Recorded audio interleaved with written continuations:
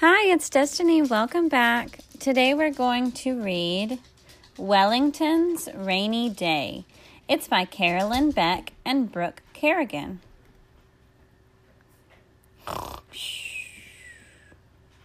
Wellington Wallaby Withers was most disgruntled.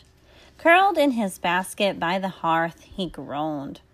"Fire's out. Master Horace can't bake my back." Master Horace was asleep in his chair. Shoo! The maddening smell of freshly made meatloaf hung about the house. "But my bowl," Wellington said, "is empty." And oh, how his nose smarted. Honey, that sour sneak of a cat had swatted him again. Worst of all, his afternoon walk would be in the rain. Wellington sighed. He placed his chin upon the edge of his basket. A good knucklebone would cheer things up. The clock clucked. The rain splattered against the window. A fly lazily buzzed by. It circled Master Horace's head twice, then landed on Wellington's nose. Outrageous, Wellington thought. The fly looked at Wellington and washed its hands. Wellington lifted his chin. Woof! Off the fly flew. Shoo! Wellington blinked. Woof! Shoo! Wellington stretched and looked around. Honey was nowhere to be seen. Click, click, click. Wellington waddled across the floor to the bathroom. He lifted his paws to the rim of the toilet and pondered at his droopy face reflection in the water. He took a tentative lap. Slip, slip. He paused. Shoo! Slop, slop, slop. Wellington slurped a long, cool drink. Woof! Shoo! Clickety-click-click, Wellington headed to the kitchen, his heart a-trot. On the table sat a meatloaf.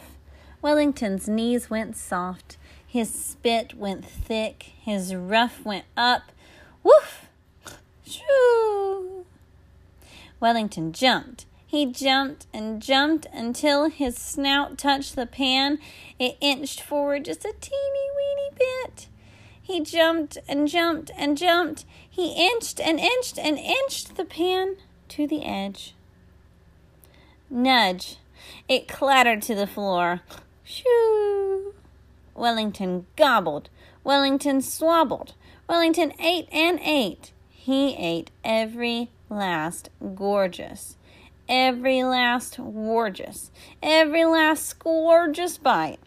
Then he licked the pan for the memory, the marvelous memory of meatloaf. When he was finished, Wellington looked about. Where could he bury that empty pan? There was only one place to dig inside the house. Wellington burrowed into Honey's litter box. In went the pan.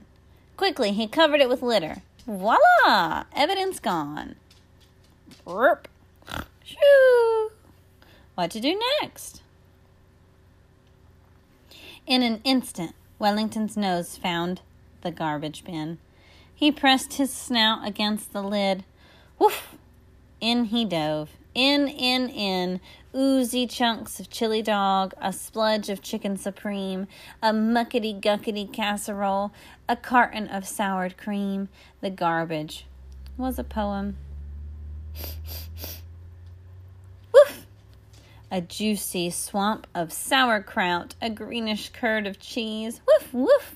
A slimy slice of pickled trout, a pile of seepy peas.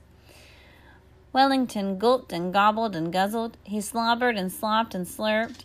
The only sound in the kitchen was the yickety-yick of the feast in his chops and the purry moans of his throat.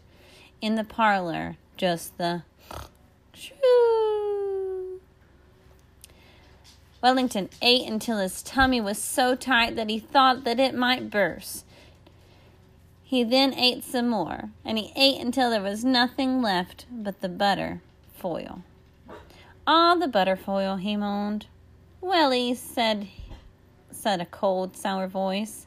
Wellington's tongue stopped mid-lick. "You are in trouble," Honey hissed. Her tail switched delightedly. Wellington's tummy gurgled. "Trouble, trouble," Honey said. "Look at you." Wellington caught a glimpse of himself in the oven door. His chest was caked, his snout was sodden. He licked his whiskers. "Burp." "I am going to tell," Honey said. "The master will yell. Welly, into the bath." Wellington's ears flapped flat. His stomach gurgled louder. "Oh, not the bath," Honey said. "Soapy, soapy, wet, wet. Scrub, welly, welly, rub-a-dub-dub." Wellington burped a big, juicy bubble of pickled trout. "You will smell like poo, welly. Shampoo."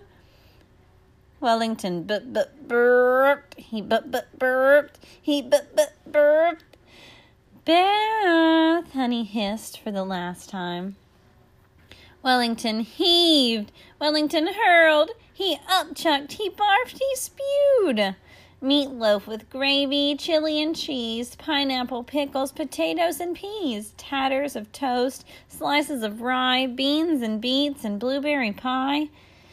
He painted the walls and coated the counters.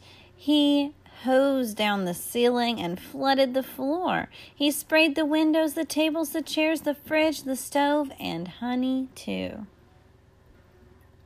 The kitchen was in darkness. Wellington couldn't see a thing, but he could smell a lot. All of those lovely scraps, the hunks and chunks, the curds and clabber splattered all about. And he was empty again, so he started licking. Eyes closed, tail wagging. While he was at it, he licked Honey, too, who, for once, was speechless. Soon the kitchen was gleaming, except for a few spots on the ceiling and the backs of the counters. Burp! Wellington was full again, and it felt good. "Welly!" Wellington froze. Master was snoring. "No more, no more." "Welly!" Master Horace shuffled into the kitchen, ruffled and blurry-eyed. Wellington glanced toward the table. "Come on, chap." Master Horace jingled Wellington's leash. "You're overdue for a walk. Let's get your mac and wellies." Wellington sagged with relief. Master Horace had forgotten all about the meatloaf. Out they ventured into the gray afternoon. Wellington, his master at his side, nuzzled and nosed through the brew of wet smells, dampish musks and rotty seeps, guttery stenches and ditchy reeks. What a day, thought Wellington. What a glorious day. "Welly," Master Horace gave him a pat. "You're such a good egg." Wellington wagged his tail. "When we get back," Master continued, "I'll strike up the fire and give you a special treat." A snake of apprehension rifled down Wellington's ruff. Did Master mean the meatloaf? Wellington's trot slowed to a crawl. He lingered at the trunk of the Brown's oak. Fluffy had been by today. And Pittow. "It's time to go home, Welly." "Home, where the meatloaf wasn't." "You can bake your back and chew on a bone I bought today." Wellington's ears perked up. "A bone?" "Not the meatloaf." "Woof!" Home they went. Master pushed open the front door. Wellington, one step ahead, stopped dead in his track. Every hair on his body sprang up on the end. On the hall rug sat Honey, snug inside the meatloaf pan. Tail a twitch, ruff a fluff. Wellington slunk back behind Master's leg. "My meatloaf!" Master's eyebrows scrunched into a puzzled scowl. Honey puffed a triumph. Wellington slipped to the floor. "I am a wretch," he thought, "a worthless cur. I've caused the worst thing ever, my master's hunger, and for this I must be punished. Honey, Master said, "You thief! You pig! You ate my supper!" Wellington blinked. "Come, Welly." Master marched towards the kitchen. "Let's get that bone." I should feel awful, Wellington thought as he followed Master, but then he remembered all the suppers that he missed because of Honey's trickery. "I don't feel awful," Wellington realized as he passed Honey. "I feel—" He noticed a smudge of peas on her head. "Awesome." "Woof, woof," slurp. He licked up the peas, then he whispered words that he knew he would never ever whisper again. "You're yummy, Honey." He leapt away as Honey swiped at his nose. The rain splattered against the window. Snug in his basket by the hearth, paws on his bone, Wellington sighed. He said. The end. I hope that you enjoyed this story and that you come back for more stories in the future. Have a great day. Thanks for listening. Bye.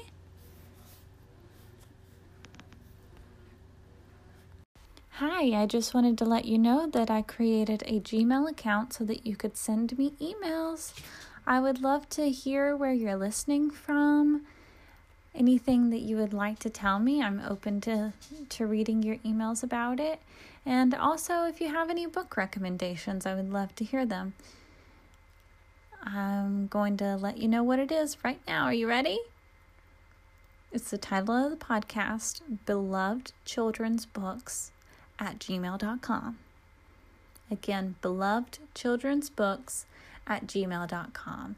I hope to hear from you soon.